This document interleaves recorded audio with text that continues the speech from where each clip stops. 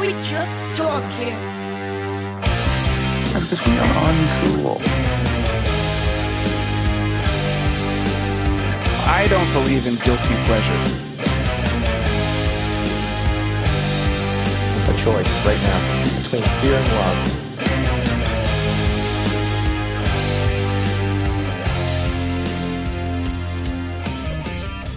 Welcome back to Empower the Audience. Our shows keep getting longer, we keep getting stronger, and all thanks to this Bai juice stuff that I'm drinking.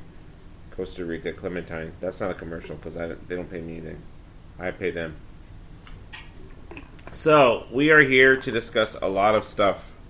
I'm going to actually push my clicker on my mouse to see my sticky notes, just in case you're wondering what the narration was. And we're going to, drop the bomb, because I'm going to let Chris talk about a show that I won't touch with a 10-foot pole, called Fuller House. Netflix's latest series, Fuller House. Yeah, Fuller House. Now, I thought other people were interested in seeing this, but everywhere I go, everywhere I look, I'm not interested in this. Oh, well, okay. Yeah. I started watching it, and I was interested, even way back when they first announced it. I was like, okay, I'd like to check that out. I grew up watching it on ABC and stuff like that, and the reruns. But, yeah, and then, they came out with, a full trailer, a couple of weeks ago, and I'm like, okay, this seems interesting with where they're going with it. They're going to kind of do, a female version of the original show, but it's going to be the girls from the original show now, the daughters, kind of running it. And I thought that was an interesting concept and everything. Watched the first episode, and I don't know. I knew the original show was kind of corny in a way, and I remember, it was cheesy, and it was all feel good, and everything's always happy in the end, everyone hugs it out, and life moves on, no matter what the issue was of that episode. But this was so corny, and the lines, and the self-awareness that was happening in this episode, it was cringe-inducing. I thought maybe it was just me. I just learned last night that a bunch of people are saying they hate it. So I kind of feel better. But I did think it was just me. I'm like, maybe I'm just too critical of it at this moment. I don't know. But as I watched it, I was just like, this is just so... It just wasn't funny. The jokes, everything. It was like, they're like, haha, remember that one joke we said 100 years ago on the original series? We're going to say it again 100 times. And I don't know. Yeah, I know Stamos is producing it, but are any of the original producers?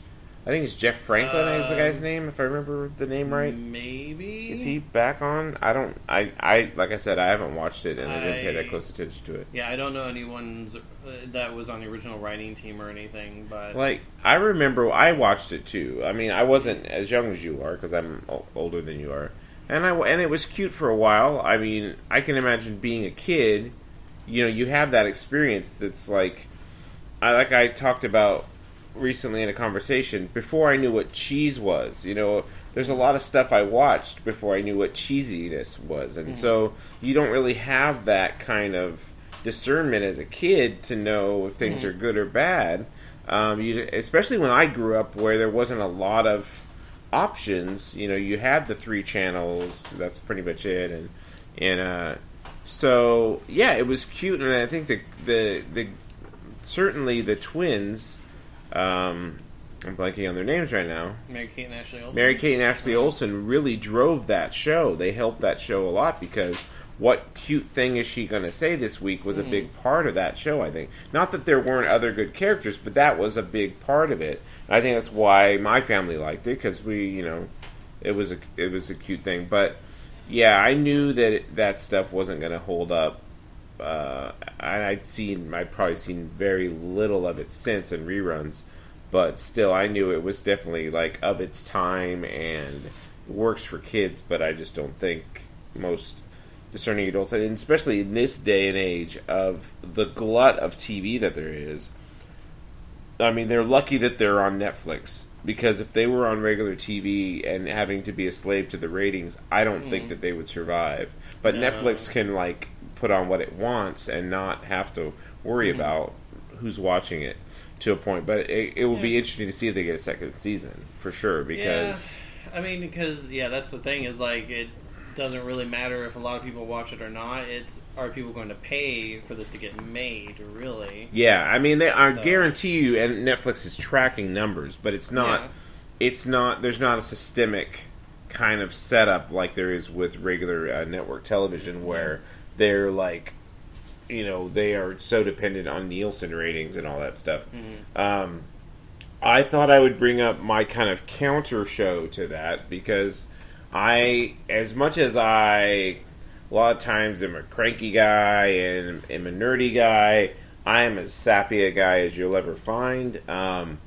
And I have been watching Girl Meets World on the Disney Channel, and I don't know if, like I said, I don't know if Fuller House is made by or anybody from the original production team of that, but this one show is made by the creators of Boy Meets World.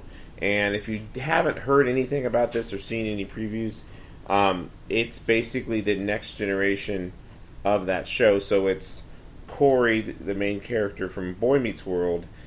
It's about his daughter and Maya. Sorry, I blanked on her name for a second there. No, it's not Maya, is it? Oh, I'm terrible. I love this show, but I'm blanking on the name. Maya's the best friend. But anyways, I really like the show. I know some people like the Disney Channel shows. Some people are annoyed by them. This is, I think, there's part of this show that is influenced by the channel that it's on, but not to the extent where there's really no substance to it. It is probably a little bit more frenetic than the ABC, I believe it was ABC show was, but it's still got a lot of heart and substance. And the thing I like about the main character, Riley, thank you, my wife who doesn't watch the show, just came from Riley, who's Corey's daughter, she's a dreamer kind of character. She's actually smarter than her dad was in school, because she's got her mom's genes, the Topanga genes. Corey is her teacher in this, so he took over the Mr. Feeney role, basically, where he's their homeroom teacher. And there are some similarities, though. She's her best friend is Maya. That's the Maya that I was thinking of, and she's kind of like a little bit on the rougher side of life, kind of like Sean Hunter was. And they, in this case, instead of living in the suburbs like they did on the show, they live in Brooklyn, I believe. They live actually in New York City. I think they lived in Philly. I think they were kind of in the suburban Philadelphia or something like that. But here they live in Manhattan, so that's a big part of the show too. Is kids growing up in the city and stuff. And I was telling Chris, I think last night, another distinct thing is, there were certain things about the first show that was of its time. The concept of there being a buddy show where you had Corey and Sean Hunter just being the buddies going through was kind of like a holdover from the 80s buddy cop movies and that kind of stuff. Well, this one is of this time, and with millennials, you're going to find they group up more than they just have the one best friend. So this show is actually about a group of friends where there's the two girls and there's also like three guys that are a core group of friends, and the concept of friendship is what's brought up more and more than just these having the one other buddy. There are definitely other echoes. I don't want to really spoil a whole lot of it, but there are other echoes and other connections to the past. A lot of characters come back. Yes, most of the main characters at this point, I think I'm in either the second or the third season, most of the main characters have actually come back. My favorite so far, and I guess this is a little bit of a spoiler, is when the older brother comes back. Will Friedle, his character from the first show, he's just completely insane and so much fun. It makes sense that he has started a voiceover career just from like kind of energy you see him having on the original show. So his, I mean, to see you ain't seen nothing yet. If you thought you've seen everything that character of Eric could do, he's the, I guess, the one spoiler I'll tell you. I won't tell you what happens, but his entrance into the show is pretty amazing. So I would say avoid Fuller House. Check out Girl Meets World. I believe it's on Netflix right now. I've seen it on. I've seen it on there. Get caught up if you want. Give it a shot. Know that, like I said, it's going to be a little bit more. I think it's sillier show a little bit than the other one, and it's very quick. The jokes can just go like almost like old Hollywood style. They really. But I think I mean, they go there. Like, I'll give you one example of Maya. One of their friends is from Texas, and he transferred to school in New York from Texas, and Maya doesn't ever let him get away with the fact that he's from Texas, and her big thing to do is get up in his face and go, "Her." Like, that's her thing. Mm-hmm. Like, that's the way she denigrates him. And so it's just really silly, really over the top, but a lot of fun and a lot of heart. The last episode I saw was about kind of like they're going into high school and kind of dealing with the crossroads at the time. And actual Ben Savage directed that episode. And, man, if you could stay tear-free during that episode, you're a stronger band than I am, because that was pretty awesome the way they handled that. So definitely check out Girl Meets World. I'm going to go, and I do this from time to time, talk about music on the show.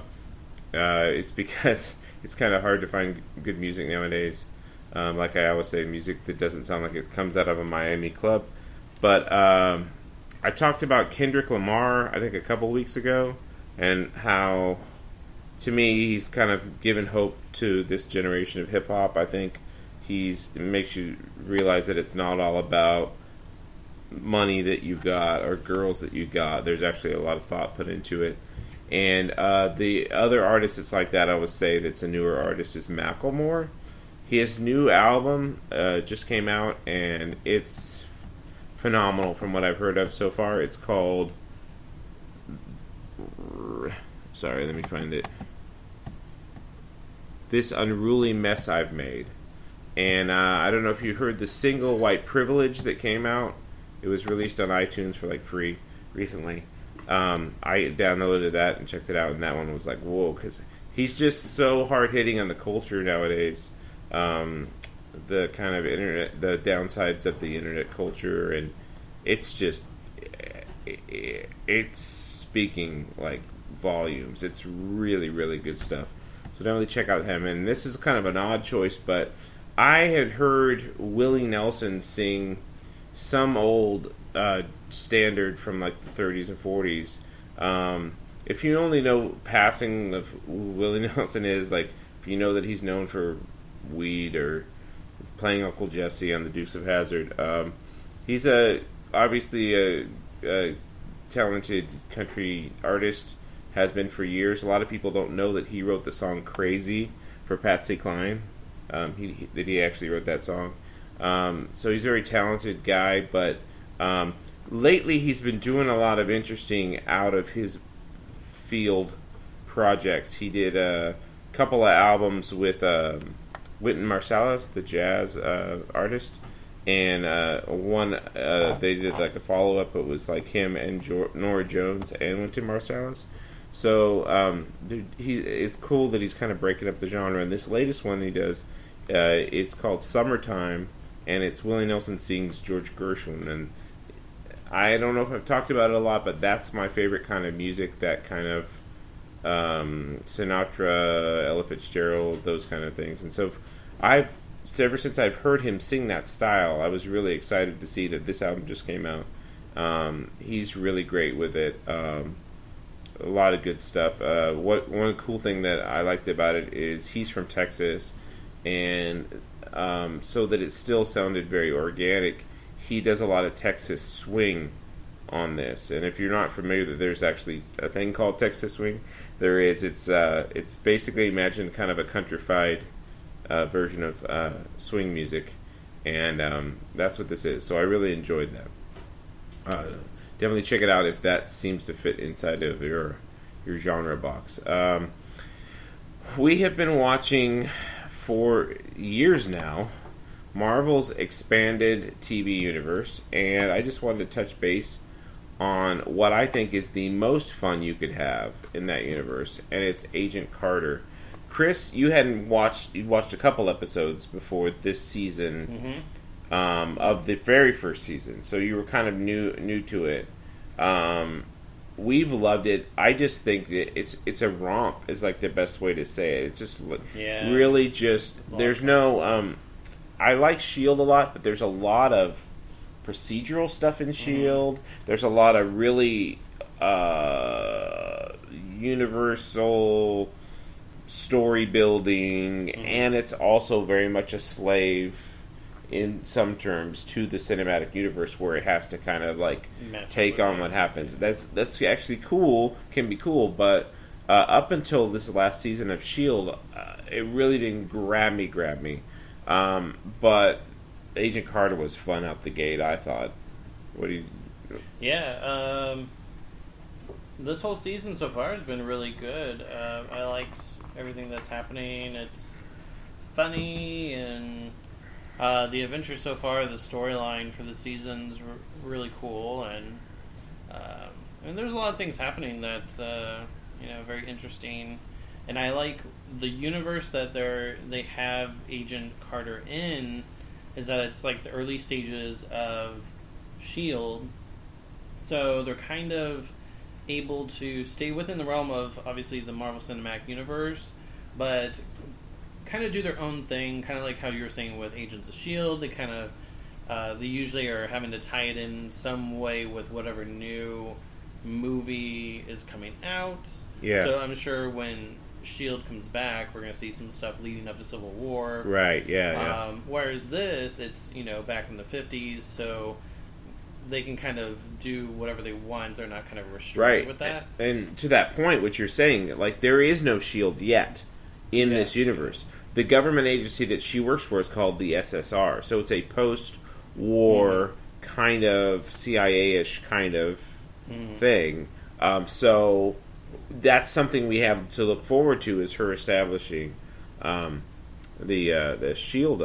One of the things I love about it most is if you ever get a chance to follow, I'm going to blank on her name. What's her name? Haley Atwell, who plays Agent Carter. Find her on social media. If you can find out the dub smash war between Agent Carter and Agents of S.H.I.E.L.D. from a couple of Comic-Cons ago, oh my good lord, was it funny. It was so good. And what you get from that, too, is if you can see anything away, she and the guy that plays Jarvis are so buddies off screen that I think it really informs the show, their performances on the show. Now, when I say Jarvis, if you haven't seen Agent Carter, you know the name Jarvis from the Avengers movies, from the Iron Man movie. That's that voice of the guy, and if you've seen Ultron, you know the Vision tie into that. In the comic books, Jarvis was an actual person. He was a butler. They wisely, I think, steered away from that because, let's face it, Tony Stark is kind of the Batman of the Marvel Universe. He's the rich guy, he does the superhero thing, but with aid of technology. So instead of having a thing where they're like, oh, that's his Alfred, and they decided that, well, duh, he's a technology guy, why wouldn't he just have a robot assistant, and so that's why they went that way. Well, what they did is, with this one, since Howard Stark is a part of this show, they went and said, well, let's give him the real person Jarvis. And that guy that plays him is great. I don't actually have my phone on me, but I'd like to look up the actor that plays him, because he was in Master and Commander. If you ever saw that great Russell Crowe movie, Peter Weir directed it, Paul Bettany, who did the voice of Jarvis. That's funny. That's the Jarvis Nexus, that movie, because it's got like the guy that plays the Jarvis from, from Agent Carter, and also the voice of Jarvis from the movies. He's great. Haley Atwell's great. James Darcy. James Darcy. There you go. Great actor. Look him up. See what else. I haven't seen what else he's in besides that. I'm sure he's got quite a few things that he was good in. But it isn't set in the 50s like he said. But the fun thing about this season that we didn't talk about that ties into what we like is this season is actually set in Hollywood. Yeah. So to see the old Hollywood side of things is fun for us too, because we like that kind of stuff. So definitely check out Agent Carter. It's too much fun. Now with the superhero TV thing, I checked out the pilot for Legends of Tomorrow, and it's a DC show. I've actually been holding off on a lot of the DC shows just for lack of time. I watched a little bit at the beginning of Arrow. I watched the first season of Arrow, but I just haven't had a whole lot of time to invest into everything nerdy on television because right now there's too much. So, but I just as on a whim checked out the pilot of Legends of Tomorrow. Legends of Tomorrow is the first team-up show, and actually, in this case, DC beat Marvel to having a hero team-up show. But this is an interesting concept because what they did, I think they set up a really good way to keep this story around for a while because it's a time travel story. So they have a character that's this older DC character named Rip Hunter, who's a time master, not unlike a Time Lord in other shows we watch. This one actually played by a former companion of Doctor Who, the guy that plays Rory from the Amy and Rory Pond stuff, and in Doctor Who, and he assembles a team, and it's great. I love the quote. He assembles people that have no consequence on the future. That's basically the way he sets this up. Like, yeah, you're fine. You don't affect the future much. But the team is as follows. See if I can remember everybody. It's Hawkman, Hawkgirl. It's Firestorm, which is actually two characters that kind of fuse into one. It is the Atom, who is their answer to Ant-Man. I don't know which one came first. But that one's played by Brandon Routh, who played Superman in Superman Returns. And then if you watched Prison Break, the two main characters from Prison Break, the brothers, are playing Captain Cold, and I believe it's Firestarter. And they're actually villains, so that kind of makes it an interesting mix, in that they have a couple of villains in the group, and so their whole purpose is to travel to try to stop this guy who's a big bad in the DC universe, Vandal Savage. And so the great thing about this is it's got time travel, so every episode could be a different time, and I've already heard that they are going into the West of the 1800s, and Jonah Hex is actually going to be in that episode, which will be interesting to see because that Jonah Hex movie failed terribly, and so them to actually see a decent version of Jonah Hex will be cool. So if that sounds like it's up your alley, if you like time travel, if you like team up shows, definitely check this out. It's really fun. It's kind of what they call high concept. But if you can roll with it, it's a lot of fun. Oh, I forgot one character, White Canary. White Canary is a character from Arrow, related to the Black Canary thing. If you haven't seen Arrow, all I heard is there's some Lazarus Pit action that happened with their character. Do you know Lazarus Pits? No. Okay, Lazarus Pits is how Ra's al Ghul has lived as long as he's lived. Mm-hmm. There are these pits, and it's very similar to like they're equated with Apocalypse in that he can regenerate.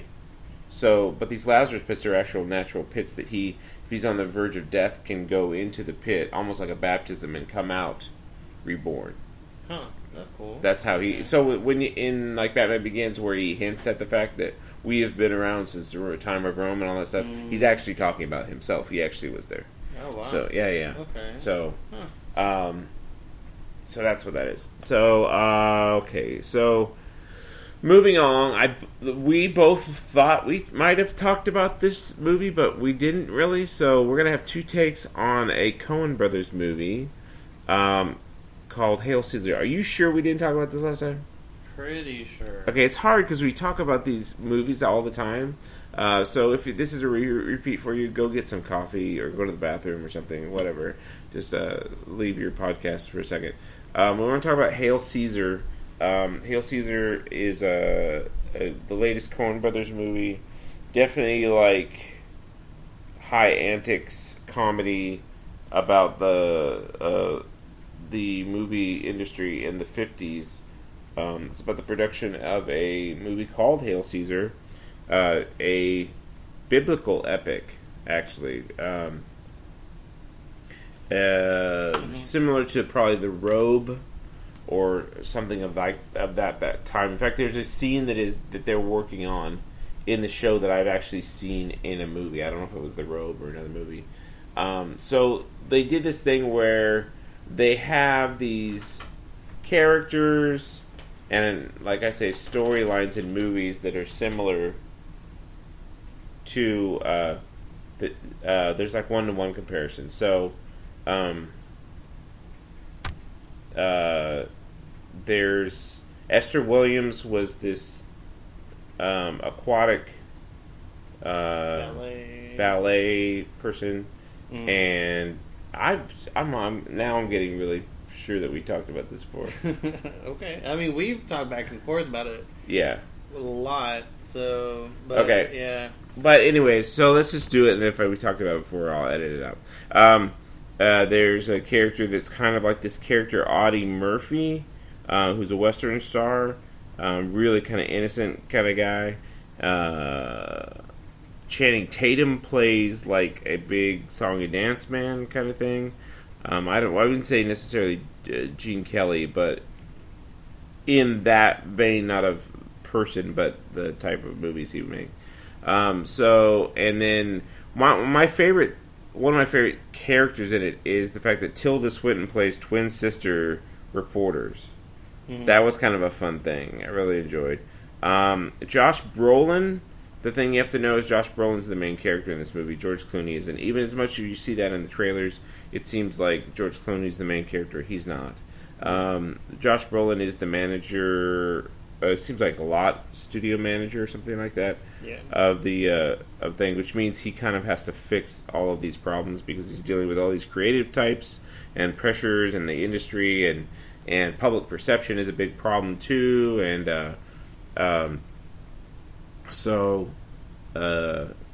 yeah, I really liked it. I had a lot of fun with it. It's super silly, but I enjoyed it, and yeah. I thought it was weird when I walked out of it the first time. Well, the only time, but yeah, initially I was kind of like, I don't know what I just saw.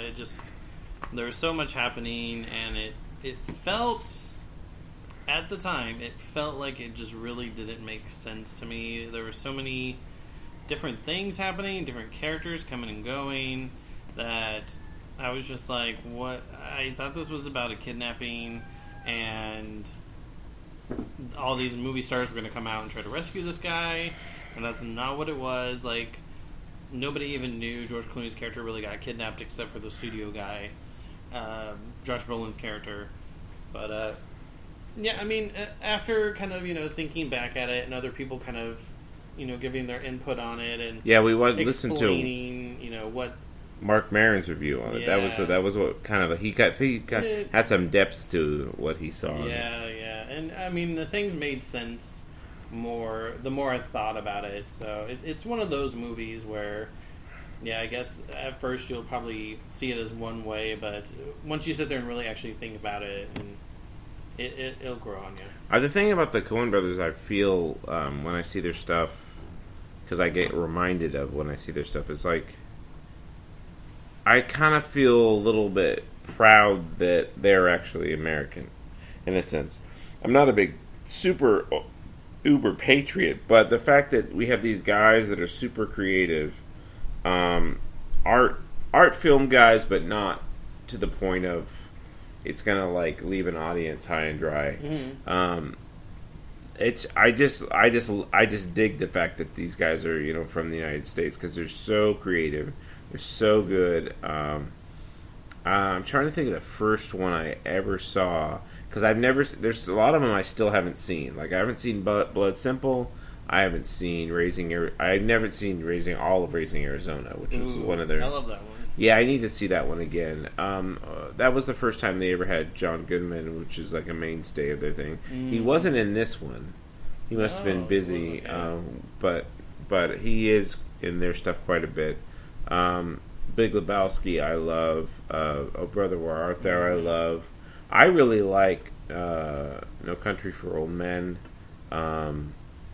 And I think that's the thing is like what Marin was pointing out is a lot of people are just dismissing this movie, and I don't think you can truly appreciate a Coen Brothers movie once, I mean, like I said, I liked it because I go with stuff that it was from the period I love. It was silly.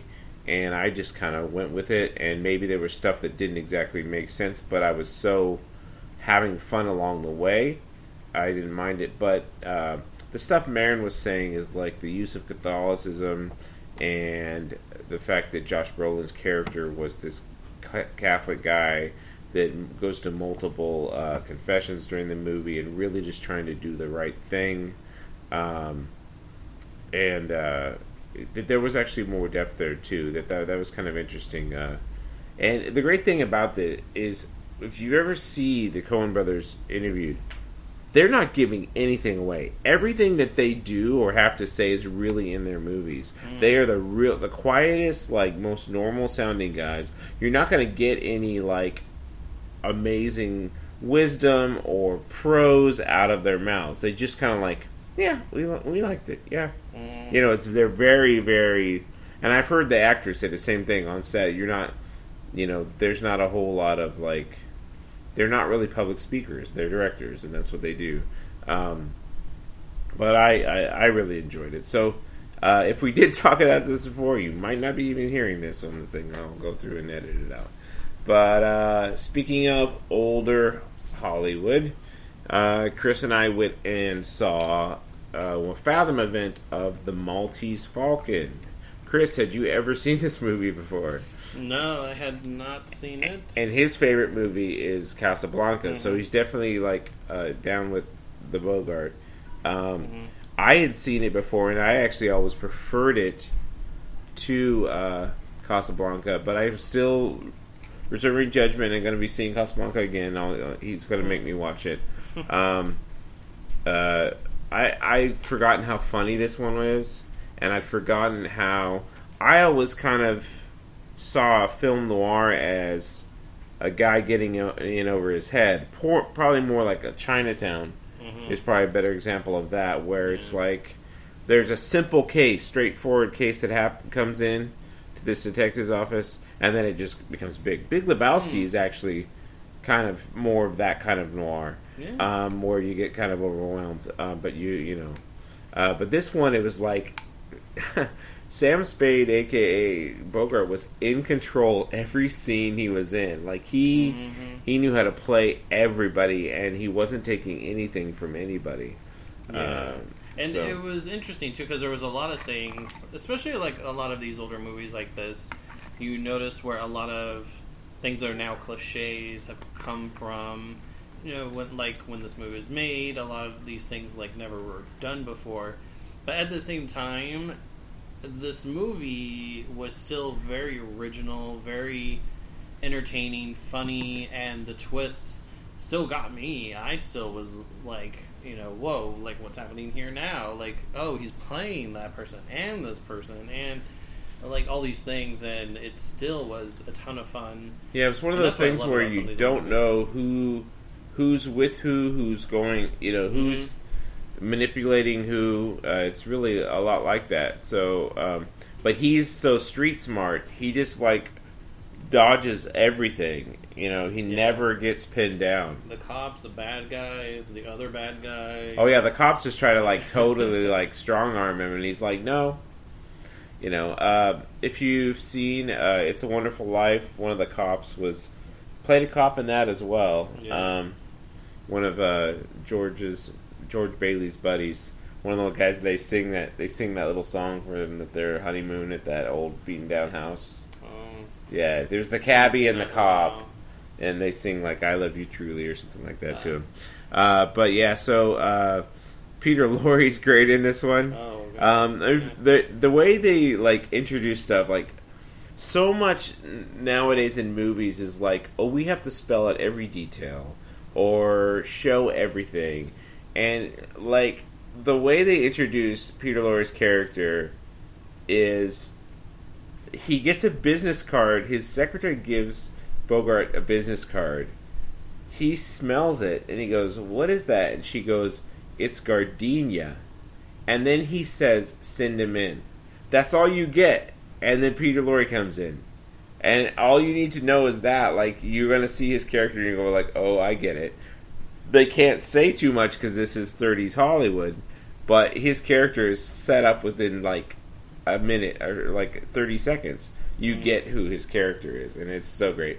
Sidney Greenstreet is the name of he's always referred to as the Fat Man. He was a theater actor, and this was his first movie. This was also John Huston's first movie, directing, and I think he'd written the script. I think what they said is a TCM Fathom event, so they talked about it. I believe he wrote the script, and then through set of circumstances, actually got to direct it as well. John Huston's got a lot of really fun, good movies. Over the years, checked out his stuff. His daughter is Angelica. Her son is Jack Huston, who's also been in Boardwalk Empire. So we're talking about a dynasty. Like, Drew Barrymore is part of a dynasty as well. But just a lot of fun. Just a really good. It clips along, man. I think a lot of people see black and white on their TV and they think, oh, this movie's going to be boring. There's nothing boring about this movie.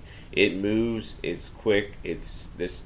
The great thing about that era is the dialogue, too. It's so snappy and colorful that it's like, yeah, if you thought Juno had colorful dialogue, give me a break. Go back to this day and age where most movies had this good of dialogue. It's great stuff.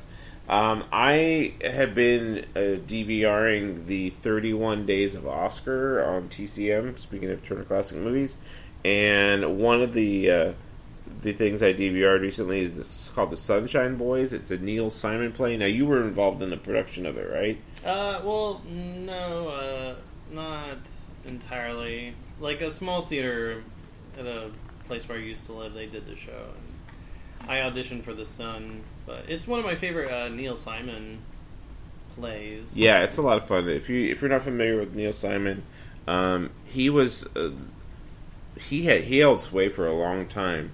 Neil Simon, I don't know if you know, but he got a start on the Sid Caesar show as a writer. Yeah. That was the Cavalcade. I don't know.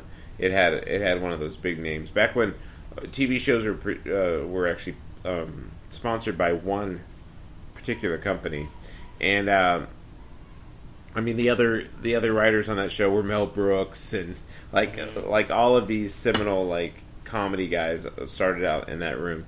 But this particular one is a kind of a cool thing if you want the history of comedy.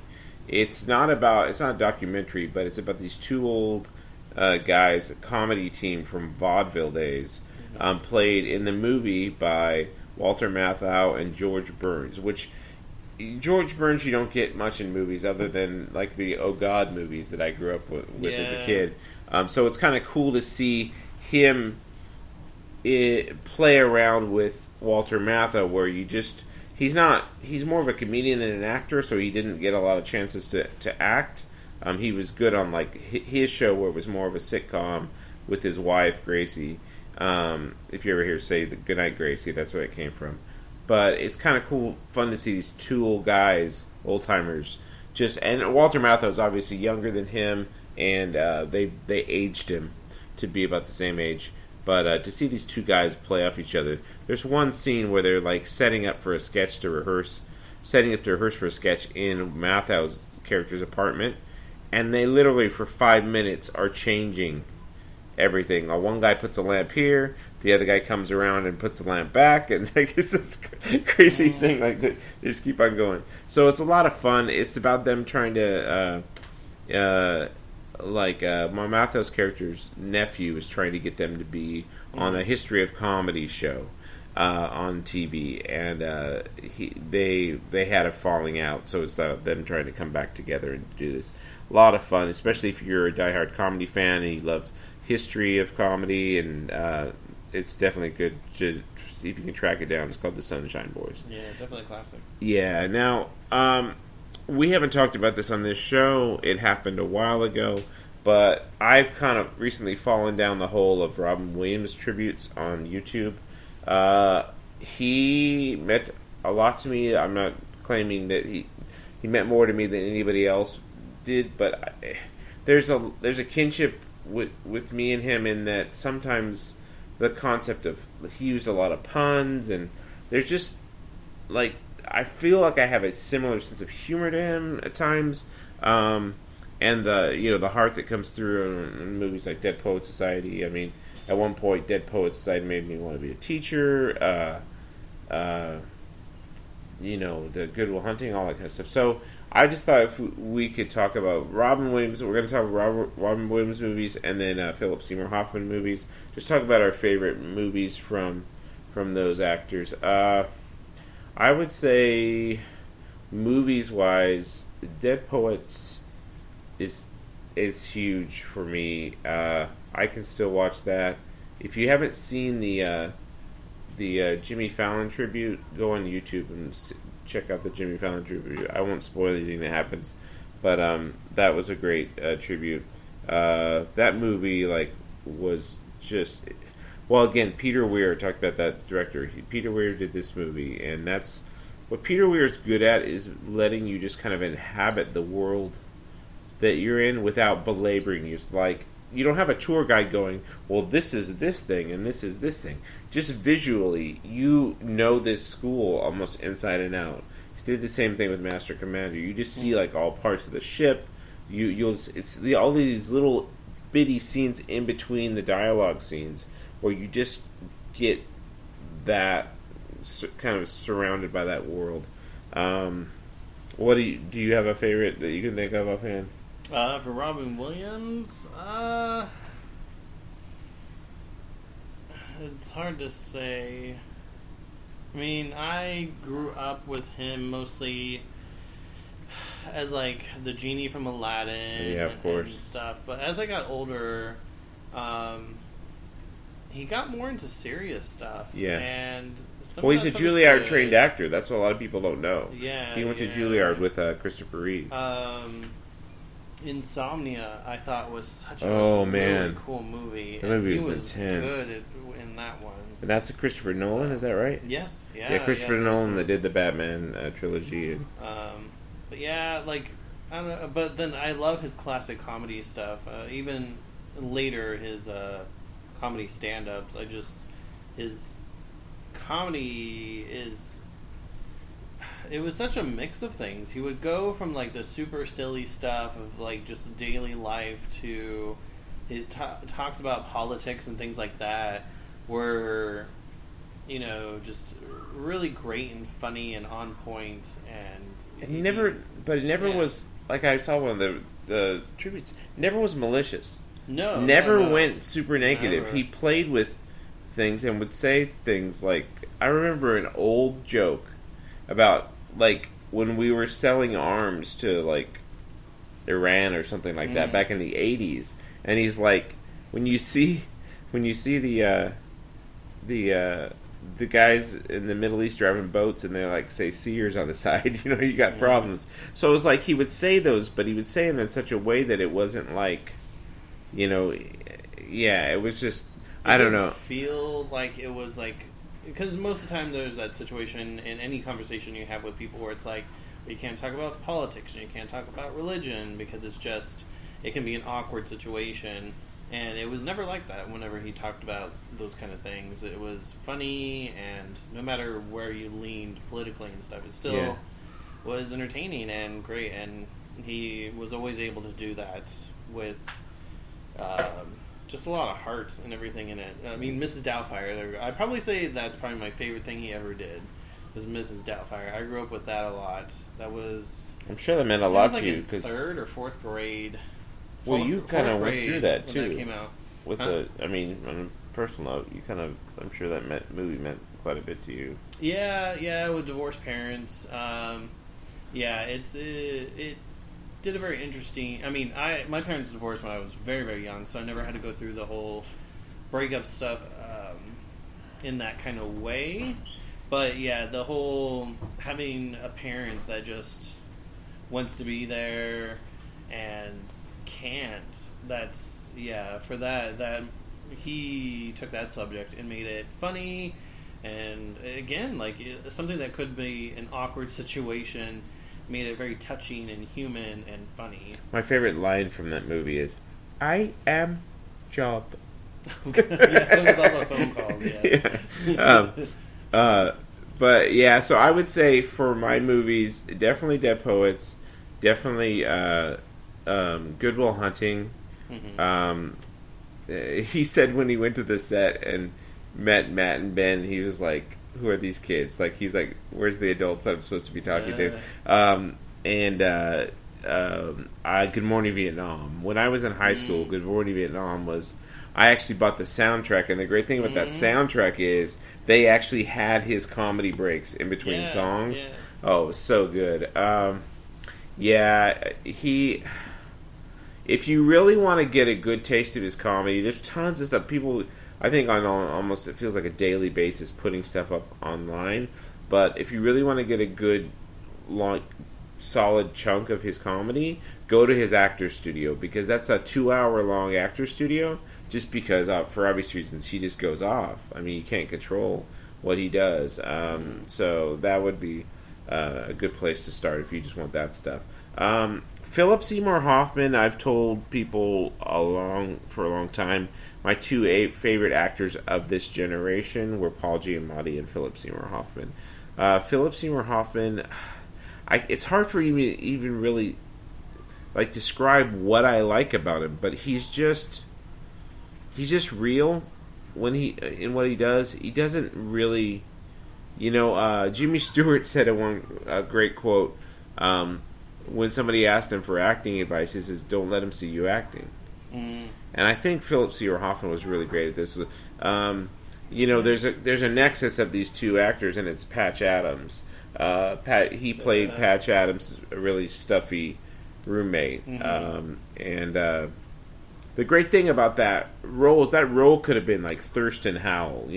He could have been just stuffy New England guy, but the way he played him, and there's that one scene where he really has it out with Robin Williams' character, and tells him how this stuff doesn't come easy. He has to work at it, and the fact that Patch keeps interrupting,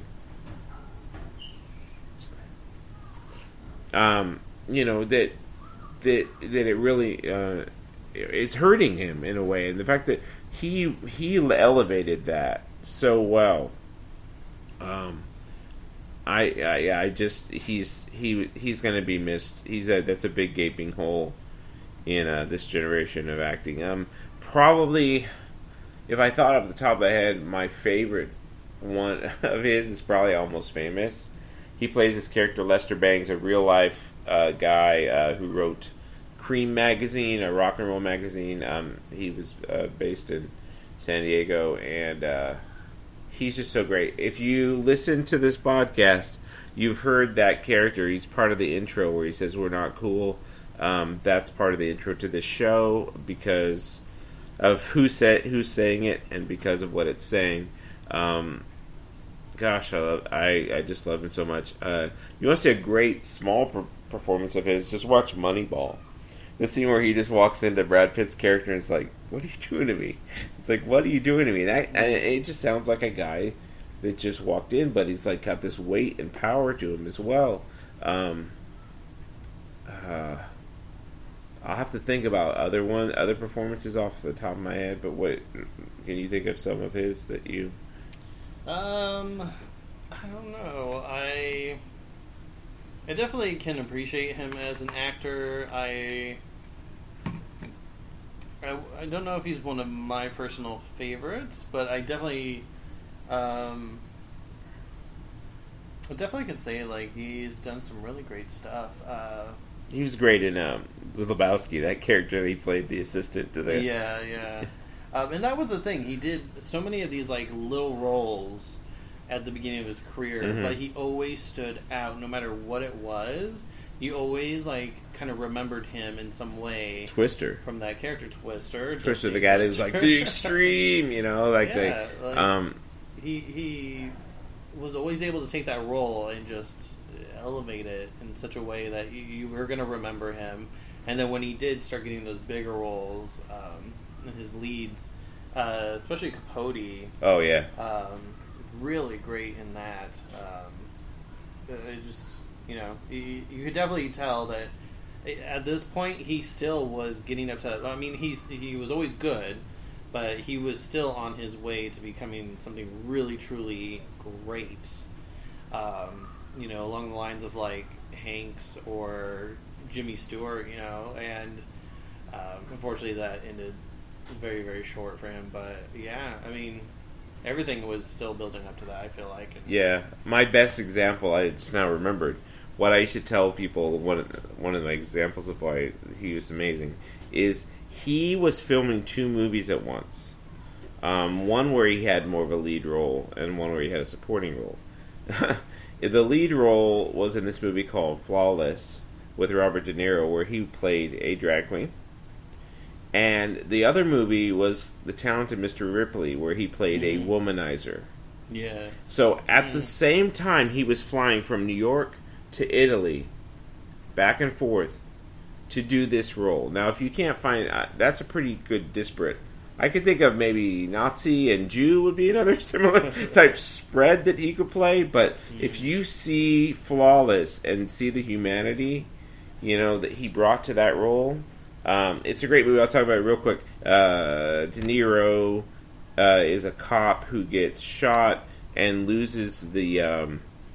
has nerve damage in his face, so he has trouble... he has a stroke, so has trouble speaking. So Philip Seymour's character helps him through speech therapy.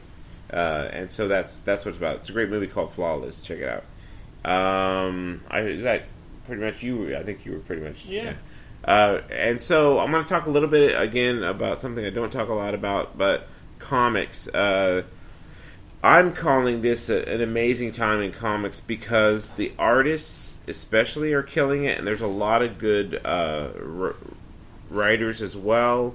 The kids that are growing up right now are lucky because there's so much... There's good superhero comics, but there's also a really good indie comic scene. Walking Dead is technically an indie comic, even though Image is kind of moving them. Their Image Comics is moving up. So the one this was a long awaited. Actually, I didn't even know that they were going to do this at first. Is Frank Miller's Dark Knight Returns. Came out in 85 or 86. Considered one of the pillars of the pinnacles of comics. It's great, great book. He has done a second volume called Dark Knight Strikes Again, and now he's doing Dark Knight 3, The Master Race. The interesting thing about this one is the other two he actually did the art for, or at least what they call it. If you don't know how a comic book works, it's basically there's the writing, of course, and then there's pencils, inks, colors, and even lettering. That's how many people generally, on a base level, it takes to make a comic. Well, he would do the pencils for the previous 2 volumes. This one he did not do the pencils, but the artists that are doing it are younger artists. that really take a lot of inspiration from the other two volumes, and so it's really interesting stuff. I think this one is actually better than the second volume. The second volume turned some people off, but this one's really interesting. And from what I understand, it's going to be like an 8-volume mini. The cool thing about I've been reading them digitally, but if you get the physical books, they actually have these little mini comics inside of it that are kind of other characters in the Dark Knight universe, which is kind of cool. So there's an Atom book, the Atom that we were talking about earlier. There's a Wonder Woman book, and in this one there's a Green Lantern book. The Green Lantern art I wasn't loving so much in this one, but the other two books are really cool. So if you're into Batman at all and you like to check out these, they're definitely good. You might want to wait at this point until they actually collect all 8, but it looks like they're coming out monthly, so that shouldn't be too long till that happens. Now, the writer Mark Millar, or Miller, I think they pronounce it Miller. He did Wanted and Kick-Ass. And there's a book that I just recently discovered. I heard on my other podcast I listened to, iFanboy, they were talking about this book called Huck that he does. It's really kind of an interesting book in this day and age because it's a really wholesome hero book. It's like, imagine if Forrest Gump had superpowers. It's almost to that level. He's not that mentally challenged, but he's pure in that sense. And so what he does is he literally, like, people go, oh, I lost my dog. Oh, my mom's sick. Or, oh, all of and these are just people in his neighborhood have these issues. And so he makes a list. Like a to-do list. And he solved these things. Like a girl's brother was missing in Iraq or somewhere in the Middle East. So he goes and tracks him down, and it's just a really cute thing, like a really simplistic way of looking at a superhero. It's kind of like Superman if he was still in Smallville in a sense, and never went to Metropolis. But it's got echoes of like Mr. Smith Goes to Washington or Mr. Deeds, in that people are now wanting to start taking advantage of his powers and stuff as it goes along. So. That's a really cool book to check out. It's called Huck by Mark Miller. Rick Remender is he's done quite a bit in I know Marvel's books, and he also wrote a video game called Bulletstorm. He wrote this book called Deadly Class, and it's this really, really beautiful book set in the 80s. And it's about this kid that's really, like, pretty much homeless, and he gets discovered and taken away to this school. Imagine Hogwarts for assassins. That's kind of what the school is like. And so, I remember the first book is actually called Reagan Youth, so it has a very edgy kind of 80s vibe to it. Really, really cool, and it's called Deadly Class. So that, I believe, has been collected into at least a trade at this point. So it should be able to, you could go and get the trade paperback of that one. One more thing before we get into the big event of this weekend. I do listen to a lot of podcasts, and I discovered one fairly recently that I've been going all the way through the archives of. It's called Here's the Thing. It's a podcast of an actual radio show that, of all people, Alec Baldwin does. And he just interviews all the people he's interested in. And it's really good. He's got everybody from like Sarah Jessica Parker to Julie Andrews, Carol Burnett, just William Friedkin, the director of the French Connection. So just like A lot of really good interviews, and he's really good. Imagine his voice. The killer one is when he interviewed Kathleen Turner, and that was like the sultriest podcast I think I've ever heard with those two voices. So definitely check that out. So yeah, I think we're gonna end it here, and we're gonna talk about the Best Picture Showcase maybe after the Oscars, because we are at like 1 hour. Oh, What do you think? yeah, we can do that. Okay, Wrap we'll it do up. that. We're going to wrap this up. Stay tuned, because we'll come back later with the whole Oscar experience. So, until then, bye. See you.